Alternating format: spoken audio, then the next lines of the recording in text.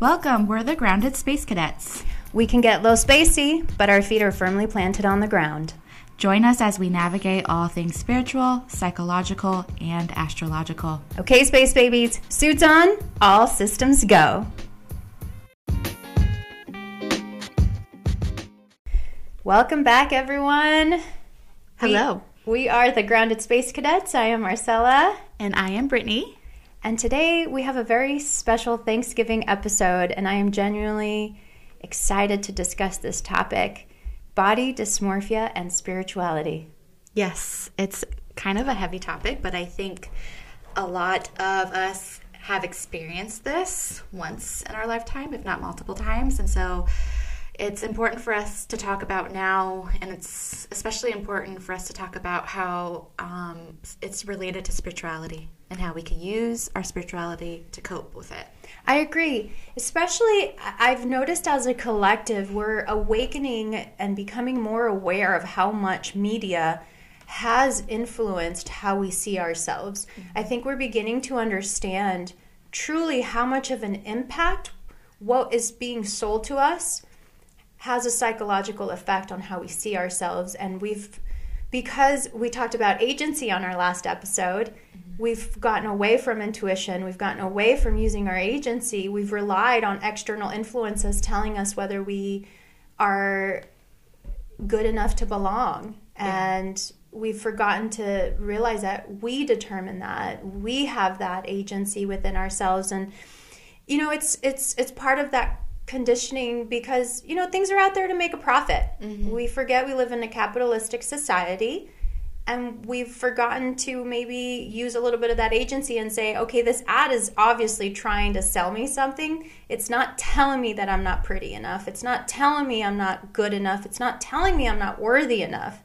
But that's how we interpret it. Yeah. Or it's not explicitly telling us. But correct. There are those implicit messages correct. That we receive. And speaking of like media, with our generation, you know, it was a lot of the media that we consumed that gave us these implicit messages around our bodies. That was like TV, magazines, movies. But now the younger generations are dealing with social media, mm-hmm. with the effects of Instagram and TikTok, filters. Yeah, filters is huge. So it's still quite problematic for mm-hmm. us. But before we get into it, let's go over our announcements. Yes. So one thing I want to announce is that we now have a website. We have a mission control for the Grounded Space Cadets. I love that, mission control. Yes. So it's really easy to get to. We'll link it in our show notes, but it is thegroundedspacecadets.com. Simple enough. Yeah. Our name.com. And it's so, one space where they can go and that's listen what's really to all awesome. The episodes. Mm-hmm. And we have our little blurbs, our little about us. Marcella has hers and I have mine. So you can kind of get to know us a little bit more. And most importantly, we have a contact us page where you can ask us questions or offer some insights. Yes. Also, eventually moving on from this season, we're going to want to have guests, mm-hmm. right? So if you have something really pressing you want to share that applies to spirituality or psychology or astrology, let us know. You might appear on a future episode. Yes, I love that. I will be expanding that website over time. Hopefully there will be a blog. But for now, it's our hub. It's our mission control. So that's a good place to go. I'm excited about that. Thank you. And, you know, we're expanding into all the different platforms as well so that, you know, at least this way now we don't have to worry about seeking all the different podcast platforms so that we get the message out there. It's in one space, one website. Spot, right. And then I have launched Saturnian Living, which is my astrology website. It's very basic right now, but it's basically the place you can go to schedule a reading with me if you're really interested in birth chart astrology and you want to learn a little bit more about yourself and what your chart says about you. You want to go to Saturnian Living. I will link that in the show notes as well. But the address is saturnianliving.my.canva.site. So a little bit more clunky than our Grounded Space Cadets website, but it's still in the process. So maybe eventually I'll buy a domain name for it, but not right now. However, that's exciting. I'm excited. I have some birth chart readings scheduled already for this Thanksgiving week, and hopefully more listeners will be inspired to seek out my counseling. Yeah, and if you're still on the fence about astrology and how it can guide you through your spirituality journey, take a listen to our previous episode, Astrology. I think that was episode 7. Episode 7. I could be wrong though. The bypassing was number 8. Yeah, I think it was episode 7. Yep. So check out the previous episodes, and I love being able to get just a clear idea of my path. And just recently, we've been very aware of the astro updates. I've been very in tune with my intuition, and part of this journey, bringing it back into the episode today, body dysmorphia, I've realized a lot of my natal chart kind of supports this journey I've been on with my body, right? Yeah. And so in this process, especially in this period of time that I am now, would I say I'm completely healed from the body dysmorphia? No. There's still times it still sparks. I still look in the mirror sometimes and I still immediately want to judge and criticize versus accept and appreciate and celebrate. That's always now where I try to first see what can I celebrate of myself? What can I, really feel grateful for myself, instead of immediately going to like what I don't like. Right.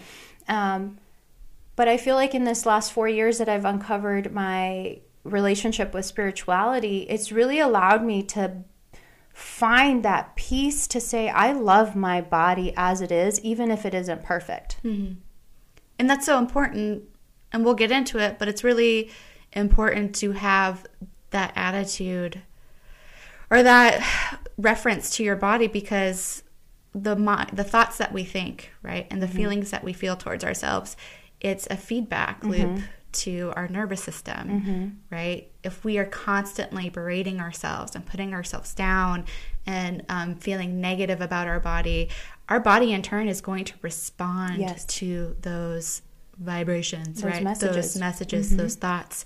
And so that's kind of what really shifted my perspective on my body, was reading about how our mind feeds our body and our body feeds our mind. Yes. And that, of course, a lot of the stress that we experience in our day-to-day life, it's created by us, right? Like, we're no longer running away from that lion anymore, right? We're not in the jungle.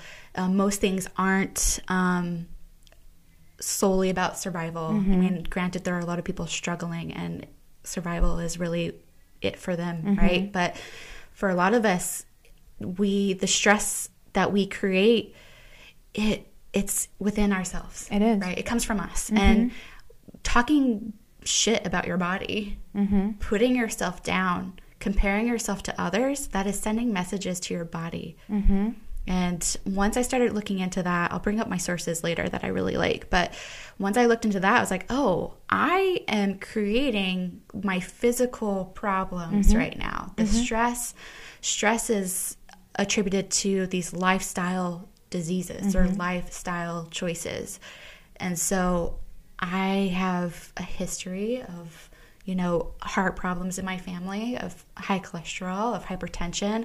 I was born with some weird stuff. I had heart surgery when I was 5. So it's like imperative for me to treat my body well. And for a long time, I thought that was just exercising, eating well. I didn't realize that the things that I consumed and how I talked to my body made a difference, but it really does.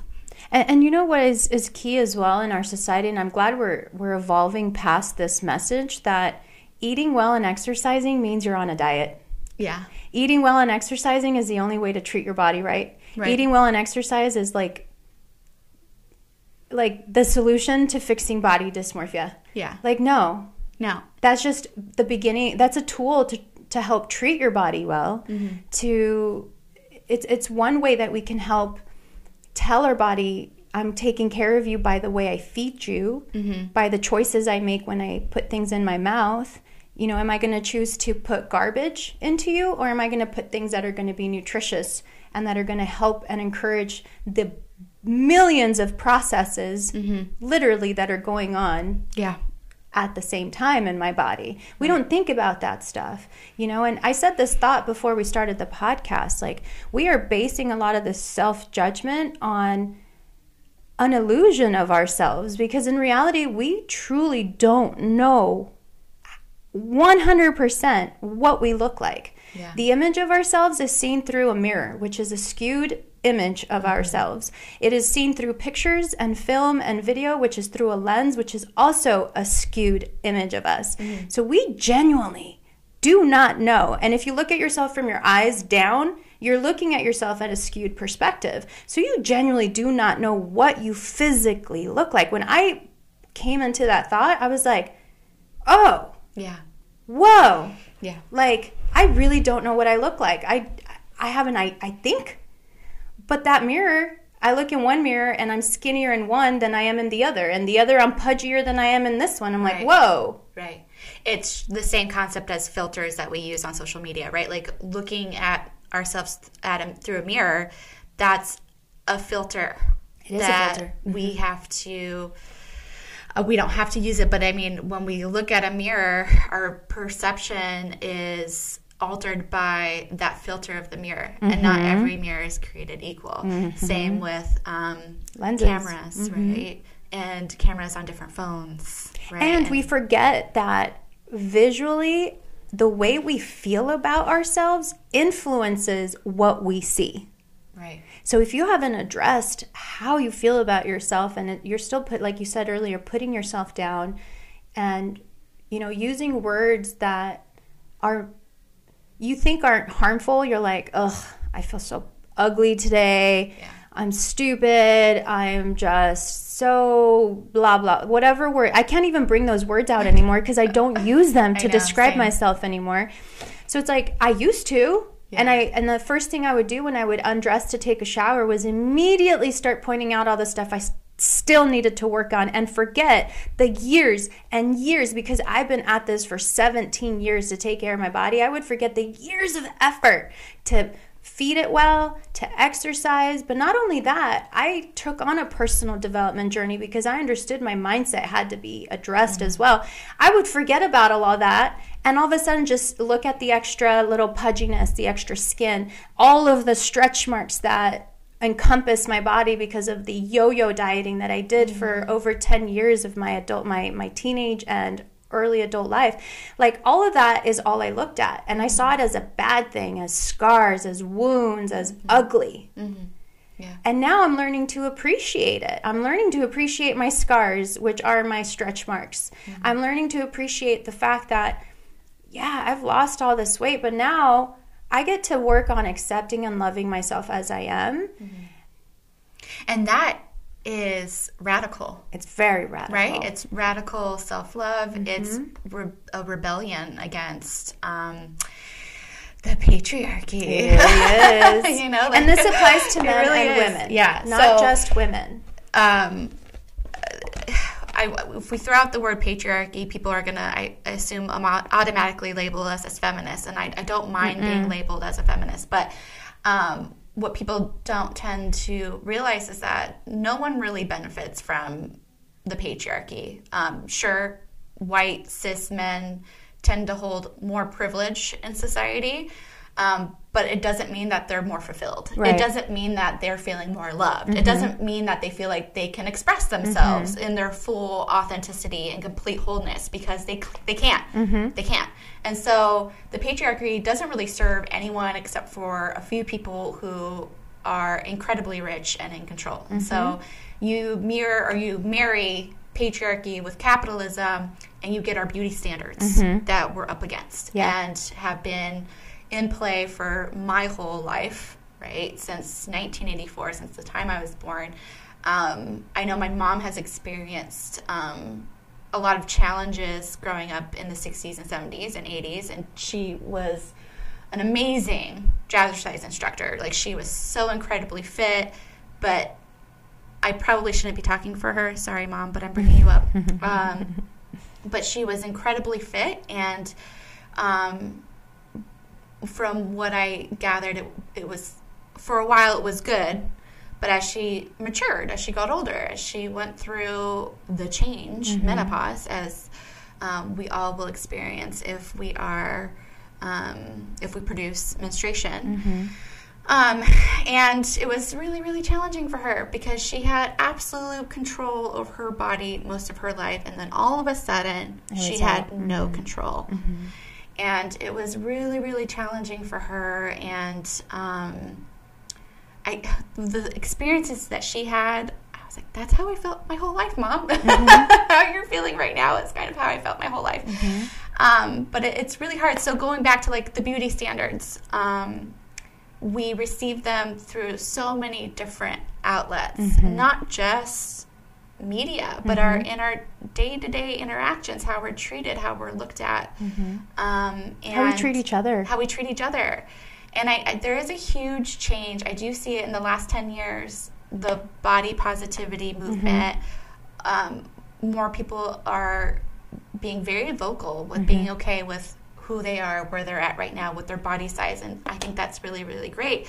But then, you look at some of the comments of these posts, and like people are still fat shaming, and they're still vile and gross and being mean. Because here's the thing: there's one thing to talk about health, and then there's one thing to talk about body image. And I love the body positivity movement, but we forget that we're not saying it's okay, like, to be super unhealthy. Like, we're not encouraging that. Right. But it's saying, accept where you are, love yourself, and then part of accepting where you are, you're going to start making those self-realizations that how you're feeding yourself is not the healthiest, and it's not the best for your body. So you're slowly going to start making adjustments to how you treat your body, which includes the food that you intake, which it's been my experience over the last 4 to 5 years that now that I no longer diet, I no longer put myself on a plan. I don't do any of that. I just pay attention to how I'm treating my body.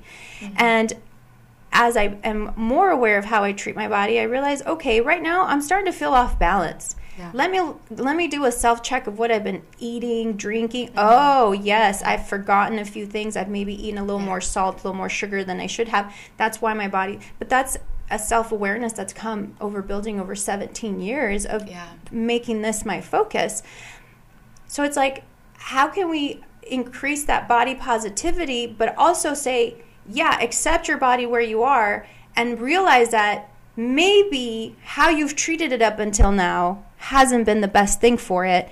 Love yourself, love your curves, love every single part of you, but now it means, what are you going to actively do to treat your body better? And that also, you need to address the psychological aspect of it, because for myself, I'm an emotional eater, right? Like, that was an easy, accessible coping mechanism. Correct. If I was stressed or worried, like, I'm going to eat a whole bag of chips, or I'm going to eat a bunch of cookies or ice cream, and it's going to immediately make me feel better, because you get those endorphins when you eat something that's like super tantalizing to your taste buds. Like, you get an endorphin rush, you get a little bit of a high. And so eating is very accessible. So it's a very easy, accessible coping mechanism.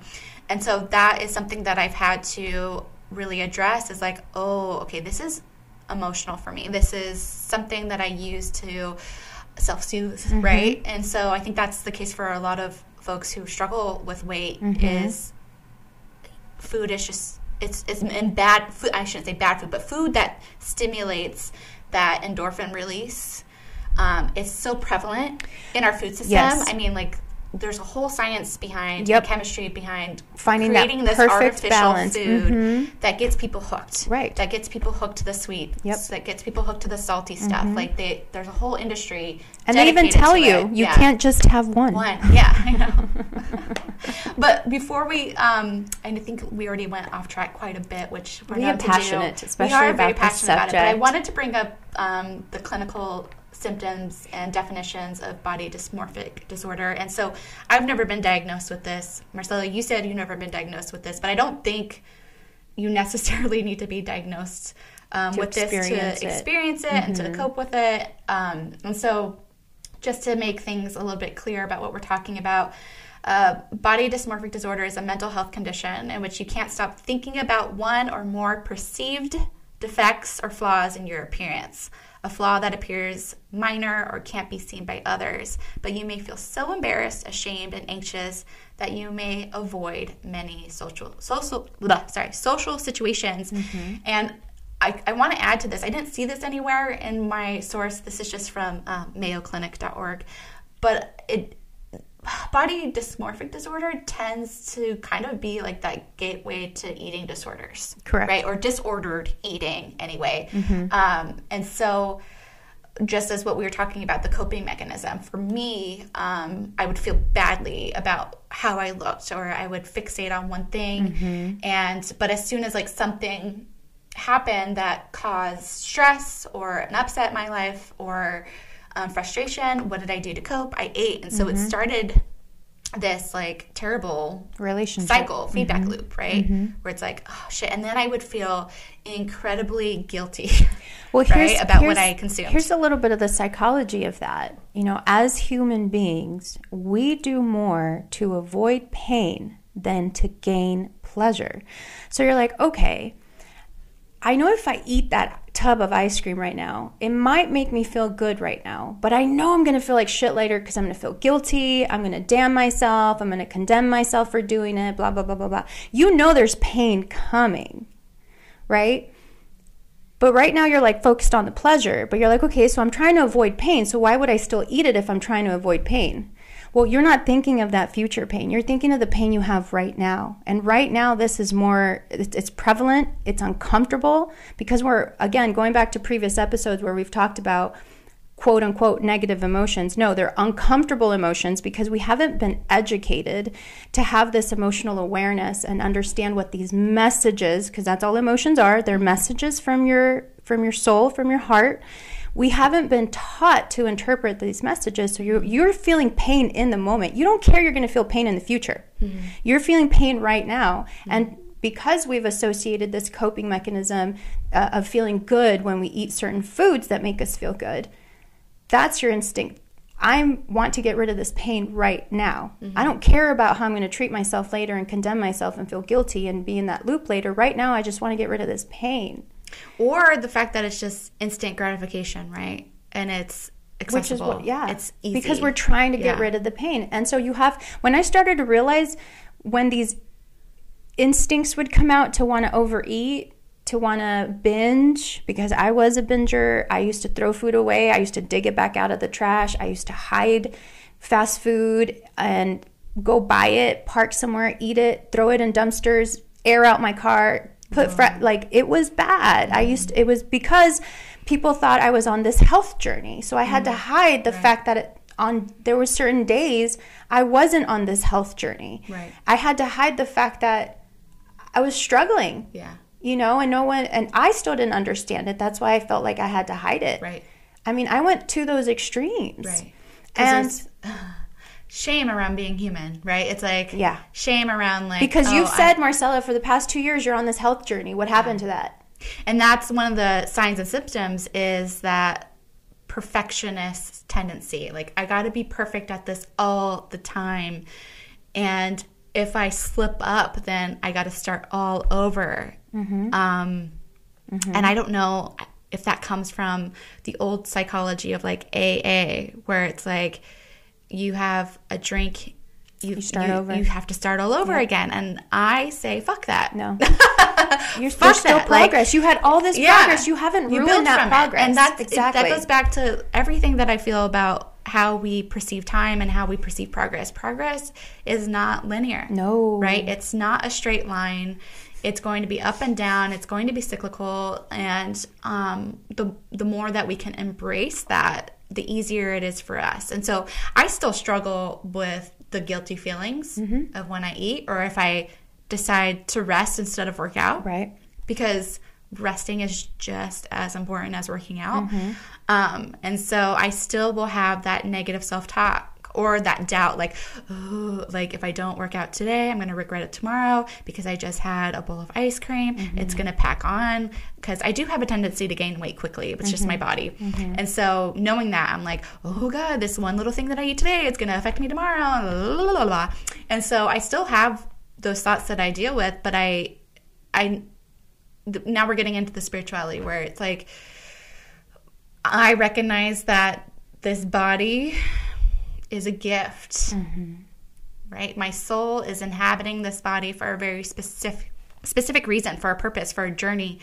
And it doesn't, that bowl of ice cream in the grand scheme of things does not fucking matter at all. It does not matter at all. And here's where we haven't been taught, this other part we haven't been taught about intention. Intention is very powerful.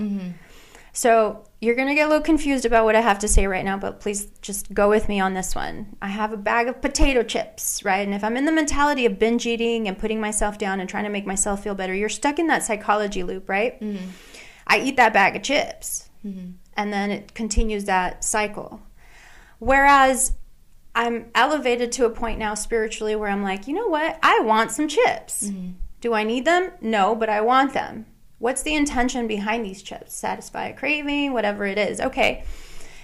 How I perceive this bag of chips is how my body is going to receive it, because intention is powerful. So if I tell my body I'm about to feed you crap and it's going to make you feel guilty, guess what's going to happen as soon as I put that first chip in my mouth? Your body's going to treat it like an alien invader. It's going to react it's going to start creating the chemicals and the hormones to react that way. Whereas if I say, you know what, I love myself, I adore myself the way that I am, I love my body, a few chips ain't gonna ruin it. Yeah. And even not even having that process is just more of like, I want some chips and these are going to be nutritious because you know what? My body's going to receive these as sustenance. Right. Not nutrition, but it's going to receive it as sustenance. Guess what? Your body's going to figure out a way how to convert that bag or a few chips into sustenance. Yeah. Because intention is powerful, and your body is the most powerful pharmaceutical company that you have existing on planet Earth. It's in your brain. And if you tell it what to produce, it will produce that. Yeah. And then it brings a sort of very beautiful ritual to eating food, right? Yes. Like, it's nurturing. And then food is no longer seen as adversary, right? That you're constantly fighting yourself over, like, or fighting with. That's a stress that I don't need, man. I've got life to worry about. I have career decisions to worry about. I have people to worry about. I don't want to have to worry about if food is harming me or not. If I just put myself in the state of, I will treat my body like I hate to say it this way, but like a temple, then you know what? It's going to respond like a temple. Right.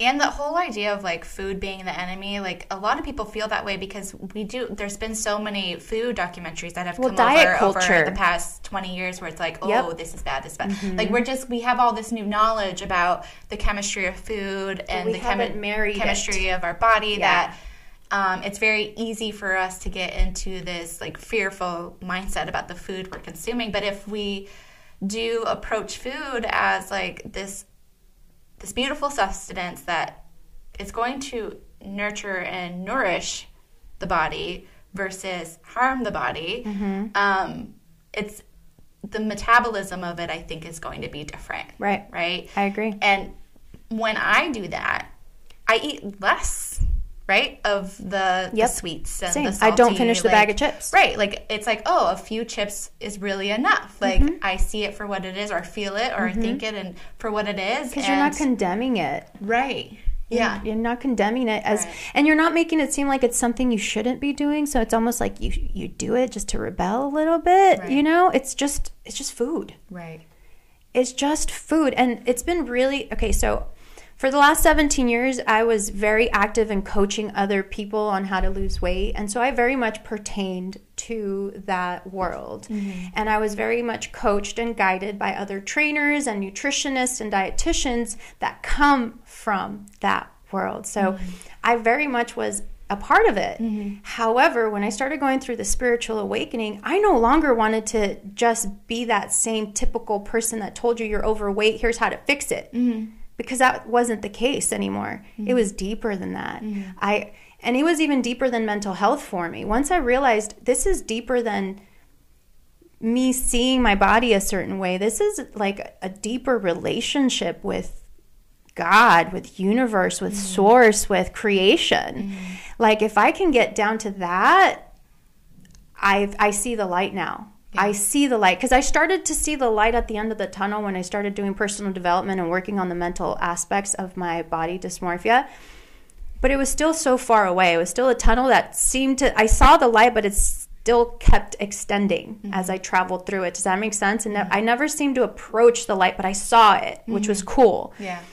Now that I found spirituality, like, I can't tell you I'm at the light, but it's getting closer. Right. It's getting brighter every single day. And I know that when I look in the mirror first thing in the morning, I no longer just want to criticize and judge. Right. Does it happen, like I said earlier, every so often? Yeah. But it doesn't happen every day. It's not the first thought. I took the mirror out of my bedroom too so that it wasn't the first thing that I saw, that I got into a gratitude state first. That's so funny. I took the mirror out of my room too, 2 years ago when I started going through my spiritual awakening. Yeah, totally. I was like, I don't want this here anymore. This not is first bulky, thing in the big. morning. I mean, in my mind, I was like, this is bulky, big. I don't need it.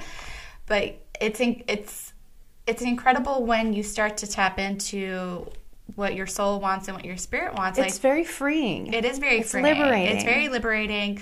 And it's our flesh, our appearance, it is, like people say, like it's only skin deep, right? Like, and it changes. And I think that's why, especially as women, because of all the biological processes that we go through monthly and then towards the latter part of our adult age through menopause, like, we are such beings of change. Like our bodies change constantly, and it is frustrating. And I feel like we still don't have an understanding on how much that impacts the human psychology. Right. We have an idea of how hormones impact human psychology, but I feel like we still don't really have that full understanding. Yeah. And every person is unique because everybody is looking through their own lens. So even though we all produce the same hormones and we have certain different patterns of things, exactly, we all have our own lens that we're experiencing life through. So it's like you can't really,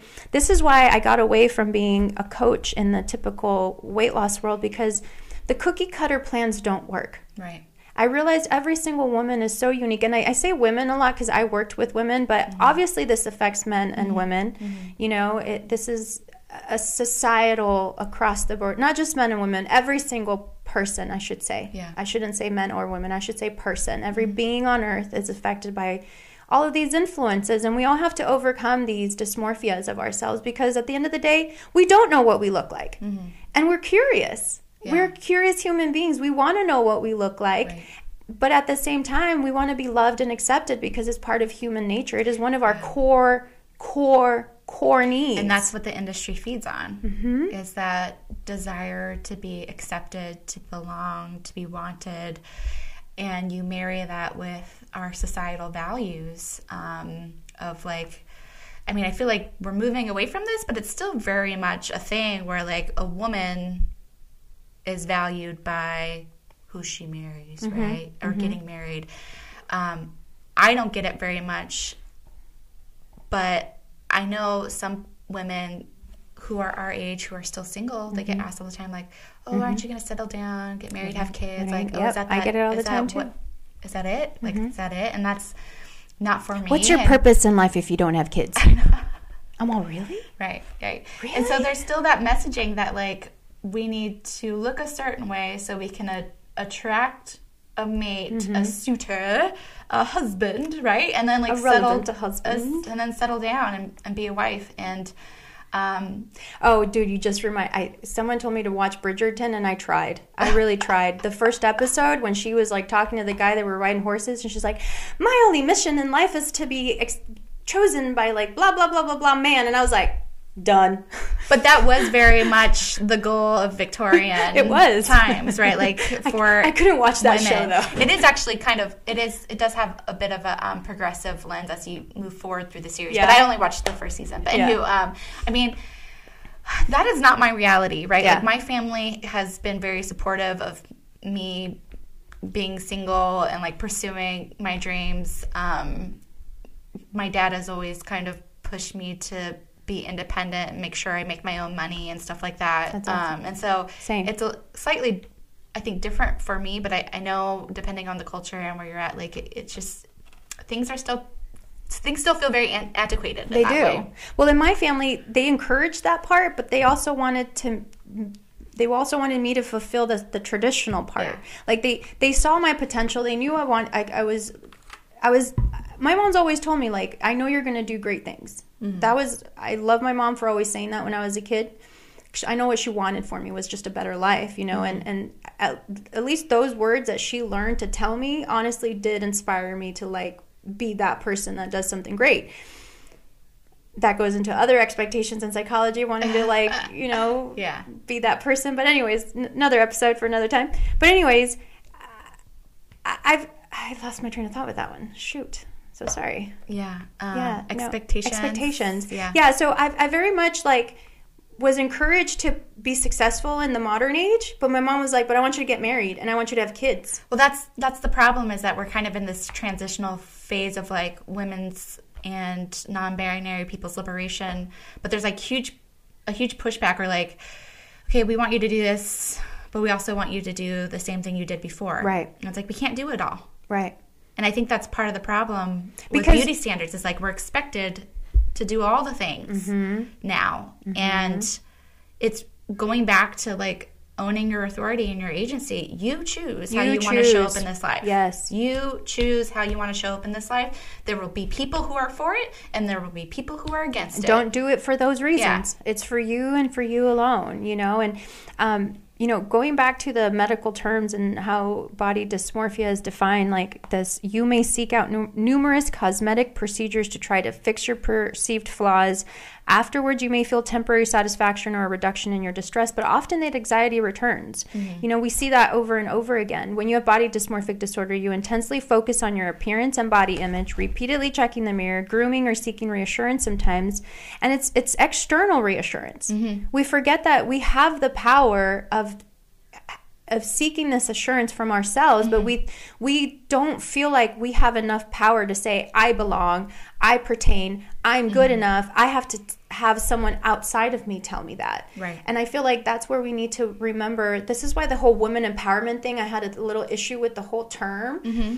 I love the concept of it. I love empowering women, but it's like, you have the power within yourself. No one's here to give it to you. No one's here to show you how to do it. Like, you just need to uncover and realize that you have the power to accept yourself. Yeah. You have the power to love yourself. You have the power to say, I love my body. I don't care if it looks like her or if it looks like the other one. Mm-hmm. I don't have their lifestyle. Therefore, why would I expect myself for my body to look that way? I want it to look how I want it to look. Mm-hmm. But it's like, most of us don't ask ourselves, how do I feel happy about my body, mm-hmm. like, looking? We always expect, I don't even know if that sentence made sense. Like, we never asked ourselves, what is my standard of beauty, is what I think is what I'm trying to say. Yeah. What is my standard of beauty? Right.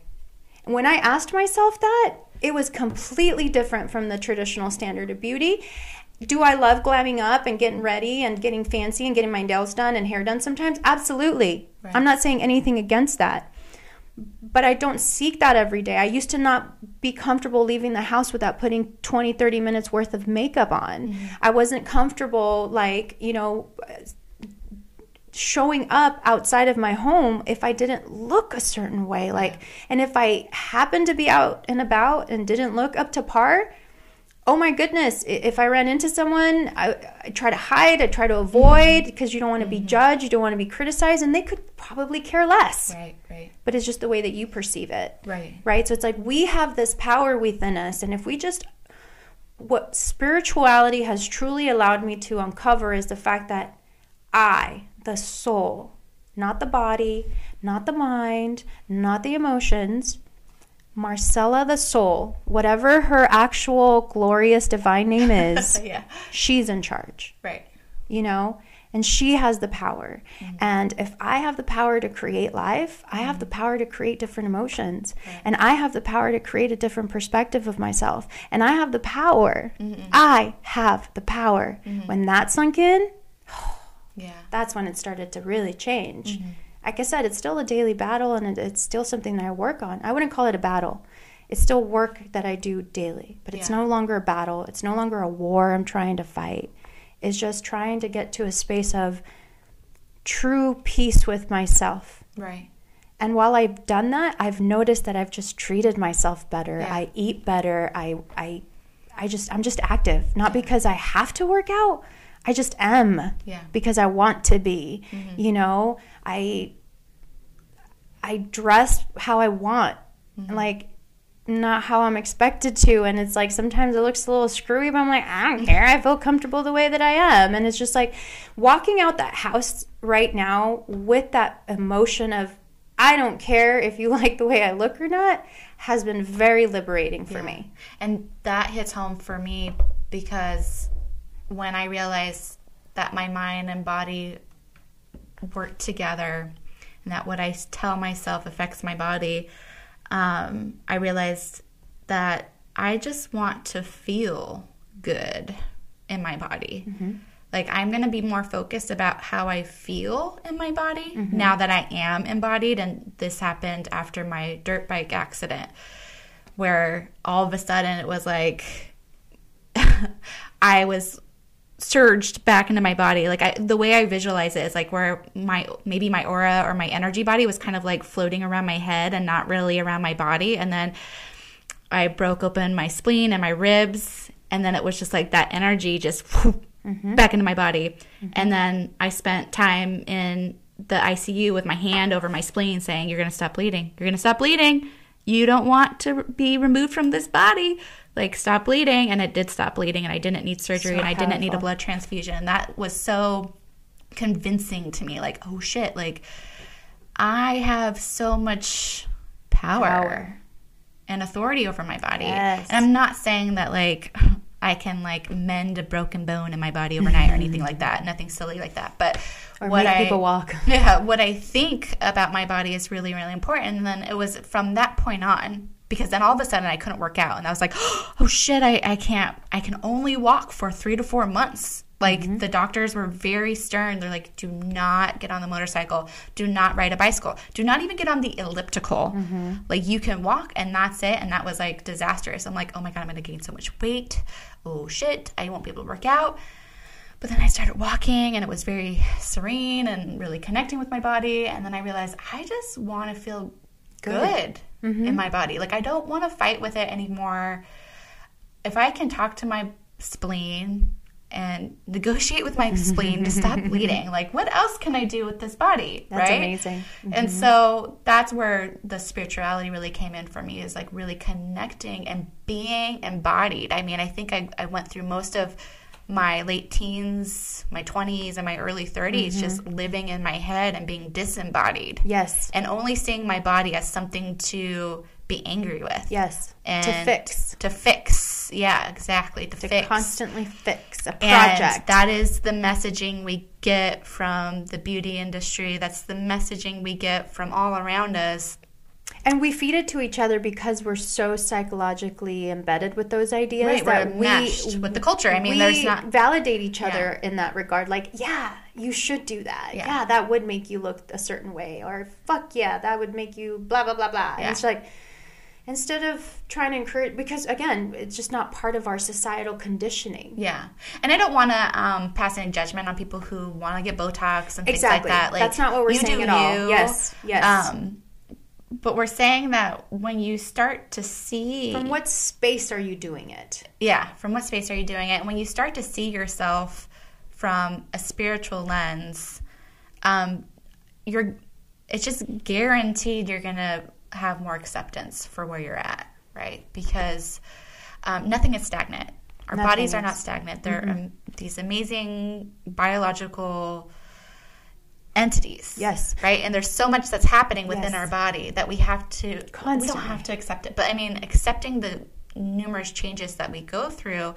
Like it's just living in harmony with it all. It's so liberating. But it's coming back to living in harmonious state with nature. Yeah. And part of that harmonious state with nature is understanding that as you age, your body requires different influences a different psychology because you're going through different life experiences as you age.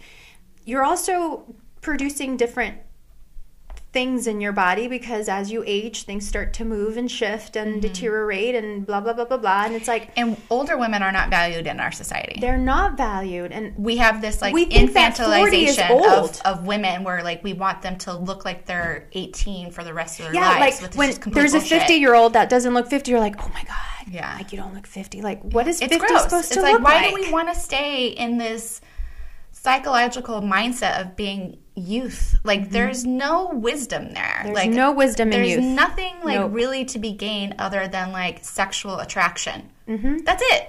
And chaos. How fucking boring and shallow is that? Yeah. Like it's boring to me. It like is. Let's start aging. Like I'm gracefully. glad I had those experiences, but I am so ready for this next phase. Yeah.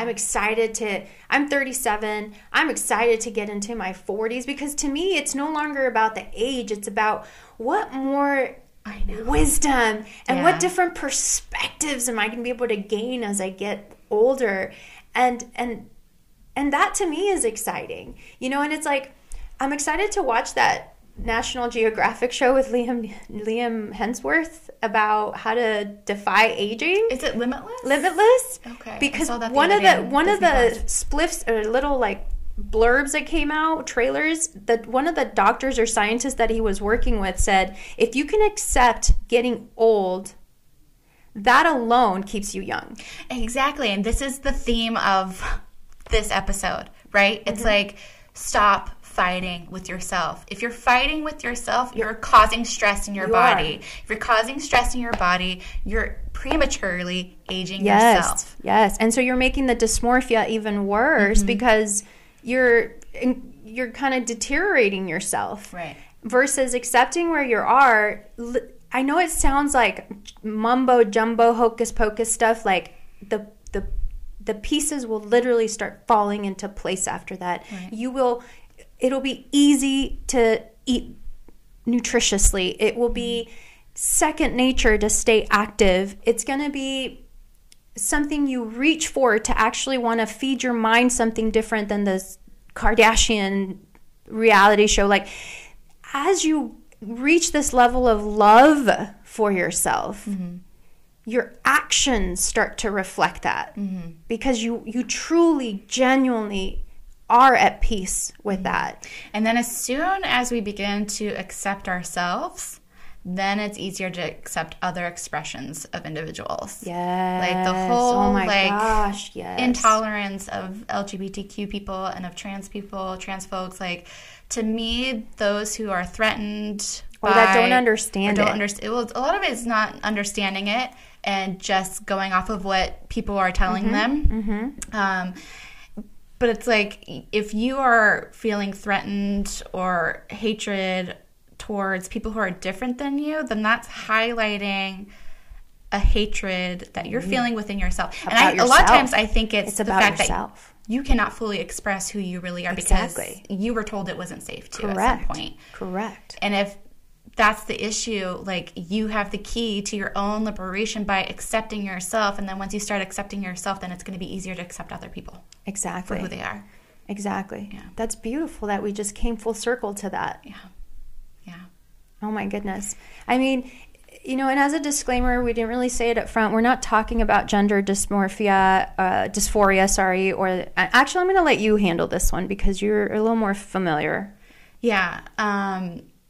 Body dysmorphia, the folks who are transgender, they have a bit of body dysmorphia, so there's like an overlap, but I wanted to stress that we're not talking about gender dysphoria or pathologizing gender identity. So body dysmorphia and gender dysphoria have some similarities, but historically, gender dysphoria is a mental health diagnosis that historically been used to treat trans people, to like treat, quote unquote treat, make them straight, fix them, right, and to bar them from their human rights to body autonomy and appropriate health care. And if you are walking around this world today not accepting who you are in your body, you're going to project that out onto other people. And so trans people, LGBTQ people, anyone who is like shifting away from the binary right now are being treated terribly. They're being murdered. They're being murdered. They are.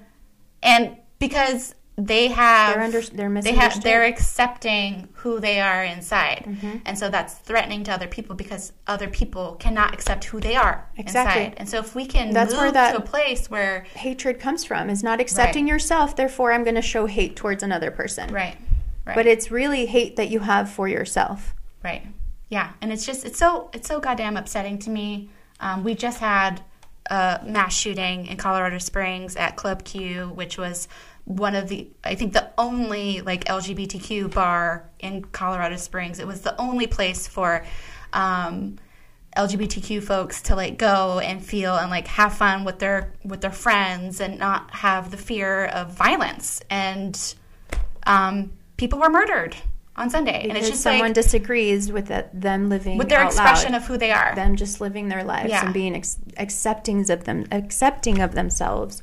And so immediately I get angry, and I know like the anger is valid, but then I see like the person who did this, they're brainwashed and they're hurting so much inside. And I don't want to say that excuse the violence or that excuses anything, but like they are such a shell of a person that they have to violently express their pain. And it's so fucking messed up. It is. It really is. And here's where us as a society can maybe flip the lens a little bit, because that is very hurtful. And I still get triggered by a lot of like sexual abuse and, that sort of thing. And I have to ask myself where that hurt is coming from. And I realized something in my personal development journey, like hurt is meant to teach us what we need to do with our lives. Yeah. And for me, when I came into that realization, I've done stuff with that hurt and shared with other people that now I'm seeing the positive effects of me just sharing my story, and that pain that caused me so much pain and turbulence my entire life is now serving other people, but it's also serving me, right? It's teaching me about myself and where I need to focus. And the reason I bring that up is if at all through this episode you had any breakthrough, a breakthrough is a moment in time when you realize something is impossible is all of a sudden possible. If you had any breakthroughs about yourself in this episode, I want to invite you to act on it. Whatever that looks like, whatever it is to go to a mirror and say, I'm sorry I mistreated you. And I'm channeling someone's hurt right now that's hearing this, because I did that with myself. I went to a mirror and I said, I'm sorry I mistreated you. And I like caressed my entire body and I told it how much I was like grateful for everything that it does for me every day. I was grateful for it to also have lived those uncomfortable experiences, and I apologized for putting it through those uncomfortable experiences, because I know I had control over 99.9% of it. And so I took full ownership and responsibility, and it was so liberating. And I feel like that was just that moment that I needed to act. And then from then on, you continue to act in those moments of breakthrough. But if you've had any breakthroughs today, like find something that you can act on, whether it's write yourself a letter, look at yourself in the mirror, like do something to tell yourself, I'm sorry. I promise we will work at this. And I promise that I love you. I love my body, and I will do things to show you I love you.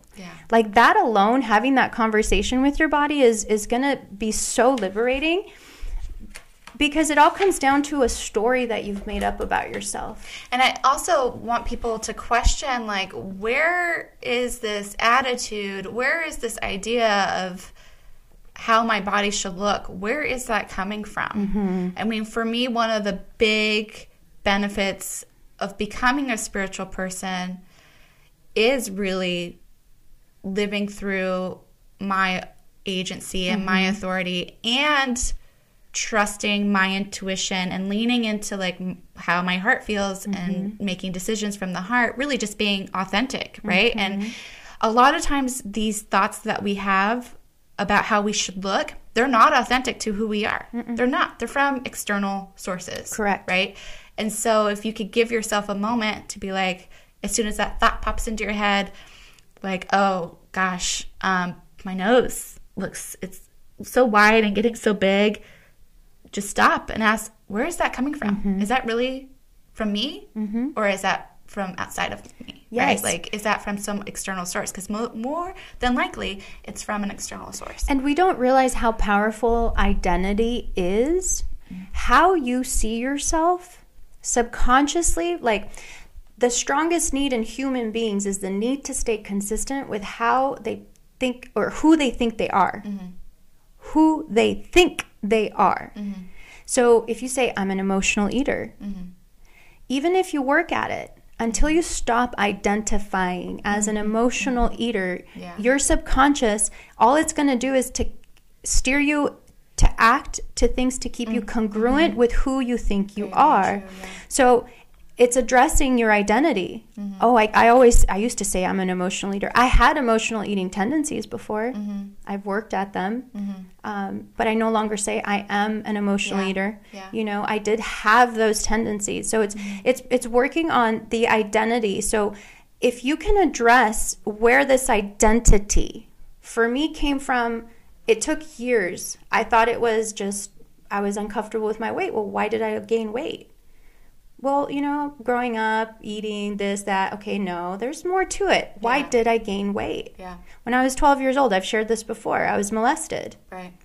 And to me, it was a protective mechanism because to me, society told us if you're attractive, you're sexually attractive.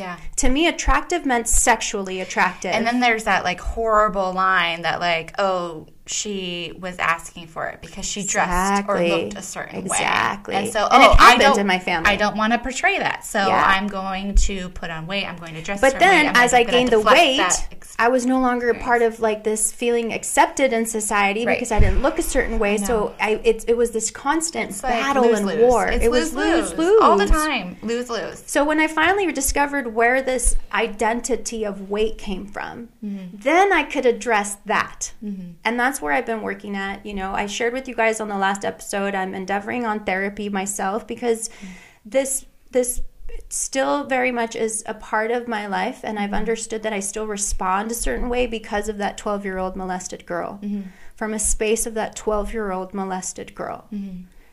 As a 37-year-old woman, I still act from that space, and it's been very evident. So I'm ready to heal that wounding, you know, no longer pointing fingers, no longer saying, well, it's because you, because him, because that. Now it's saying I take ownership. I get to choose to heal and let it go and teach me about myself, because I know the identity I'm creating and that I see myself as, that part is anchoring me down to a part of me that no longer serves me. And I'm ready to raise it. Basically, it's almost like I've been deflated my entire life, and like my body's ready to inflate to its full capacity and fill my entire being. Does that make sense? Yeah, you're ready to take up space. I'm ready to take up space as my authentic self. And psychologically, gaining weight is taking up space. It is. Right? It's and I didn't feel seen or heard. I shouldn't say psychologically, but symbolically it's taking up space. So it's, if you're not feeling heard, if you're not feeling seen, packing on weight is a way to be seen. And it doesn't necessarily mean you like want that attention, but it's an accessible way sometimes, just like how eating is a coping mechanism. But I really truly love how you brought up identity and the way you phrase things, like how I said I am an emotional eater. You're 100% correct. Like, like I used to work with children on the autism spectrum, and we would use language in a way where it's like, oh, I work with autistic children. It's like, no, I work with children who have autism, right? Yes. It's like removing the diagnosis from their identity because they're not just their autism, right? And it's like, it's really important. I'm so happy you brought that up because it's really going to help people who are listening to this right now. Really, that's a very tangible way to start rethinking how they feel about their body, right? Identity. Right? Like, instead of saying, I'm an overweight person, right? Like, I'm somebody who has more mass. I don't know if anybody will understand that reference, but that's from Always Sunny in Philadelphia. Oh, I missed that one. But I have more mass. But anyway, Like just changing the way you identify yourself. And the way you describe yourself is powerful because remember, words carry intention. Right. So if you can, at surface level, you want to work on words because words are going to lead to thoughts. Thoughts are going to lead to actions, right? So you want to work at the surface level that's going to start to kind of encourage you. It's that whole like fake it until you make it, which I semi-encourage because it's kind of been lost in translation, that whole fake it until you make it. It's more of just bringing to surface where you want to go, who you want to be, and then slowly now molding the thoughts and ideas and identity around that so that you can then get your being to take action to then make sure that those actions are congruent with that identity. Right. And I feel like over the last 4 years that I finally endeavored my spirituality journey, I can finally say that I'm truly taking those steps to stay congruent with that healthy person that I've always seen myself as, you know, and I no longer identify as emotional eater. I no longer say I was big boned, you know, I'm big boned, I'm an emotional eater, I'm a stress eater. Like I no longer bring in that, because this is going to sound harsh and I apologize if you take it harshly. Those are just excuses. Yeah. It's excuses to not take ownership, to say that I have the power to change this if you want. Yeah. Because you know what? You can live life however the heck you want and be happy, because suffering is a choice. Yeah, and I mean, a lot of people don't know where to start and they don't have the support, and that's like, but it's on you. And we've said it before in past episodes that like, you're not responsible for your trauma. You're not responsible for the way you were treated as a child. But as an adult, you're responsible for healing and treating the trauma. I agree. And we have a lot of resources now in this day and age. Luckily, we have a lot of different ways that we can receive help. And so it's up to you. If you are really, truly ready to maybe take a few steps towards working on your identity, but you don't know where to start, reach out to me. I have 17 years of working with these types of strategies and working with other women. I've had about 5 years experience. And you know, I may not be the solution of it, but I can steer you in a direction and help you with some questions, some prompts that are going to steer you in a direction to help uncover where you want to go, who you want to be, and what are the things that are hindering you. I would be more than happy to set up a free 30-minute session with anybody that wants to do that. So I am here for service. I would love to share my journey and experiences, because I feel, like I said, that tunnel is very, very, the end of the tunnel is visual. It's like I see it, the light is expanding, but I know I'm still doing work myself to get there. So if I can help in any way, shape, or form, I would love to be a part of your healing journey. That's great. Yeah, Marcella has experience in coaching and nutrition, so she is a good person to contact for that. Just go to our website, thegroundedspacecadettes.com, and send us a message. Absolutely. This was a powerful episode. Yeah. Most definitely. I feel like there's a lot more that we could say about it. Should we have a part 2? Spirituality? Maybe. In the future? We have maybe in season 2. Yeah, I think season 2. We have one more episode that we're going to do for this season, our first season, and then we're going to go on a holiday break. And so our final episode of the season will have to do with our trip to Sedona. So maybe in season 2 we'll come back to it, because I definitely want to touch more. I feel like we touched on a lot of like the biological stuff and the I would love to touch more on the identity and spirituality aspect of it. I mean, really what it comes down to, our spirituality, I feel like Marcella and I, our spirituality is very just like, it does have a lot to do with like mental health, psychology. It's very what's the word I'm looking for? And I don't want to say, it's interdisciplinary, meaning like we pull from a lot of different things. We do. But really what it comes down to is just like fucking acceptance, right? Yep. To me, that's a spiritual act of accepting who we are, where we're at today. And then what I do is I meditate and I pray and I offer gratitude to my body. Like we're all so lucky to be here. I mean, so many things could have gone wrong, right? Like I had heart surgery when I was 5.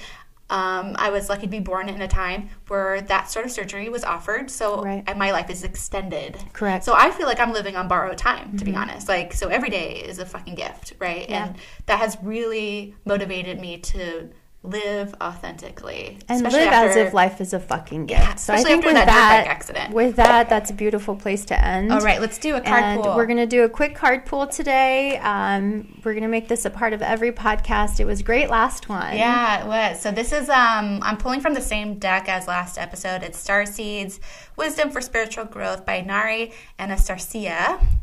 And what is our mantra to leave you with? Let's see here. I'm just going to pull a random card.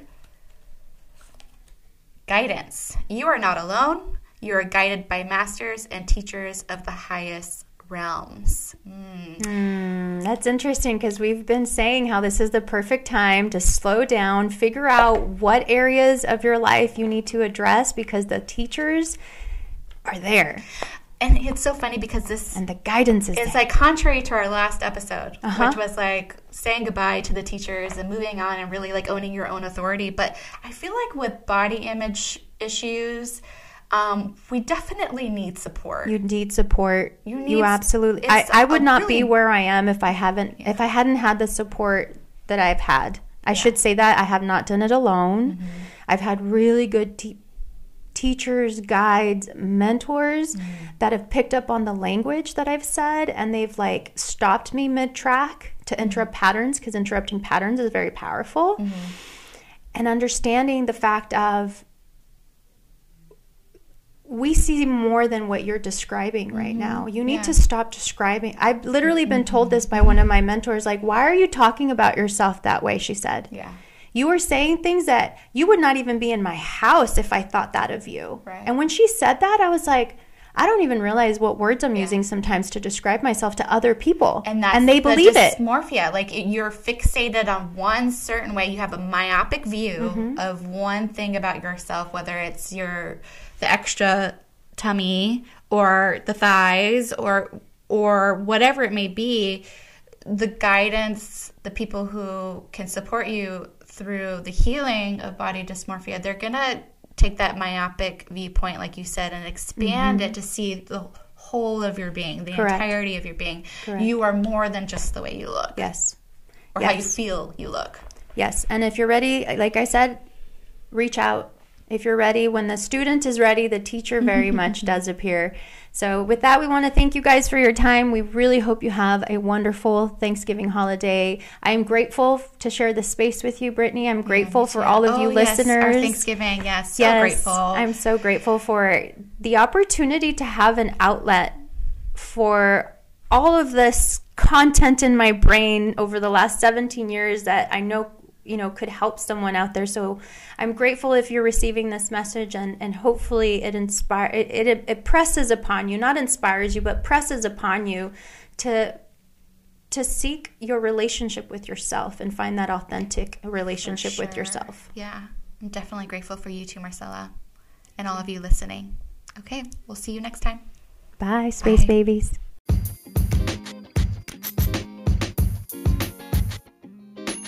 We loved having you on board this episode. Join us next time as we set course on all things spiritual, psychological, and astrological. Follow and rate us wherever you hear this transmission. Don't forget to follow us on Instagram at The Grounded Space Cadets. Until next time, take care and be well, Space Babies.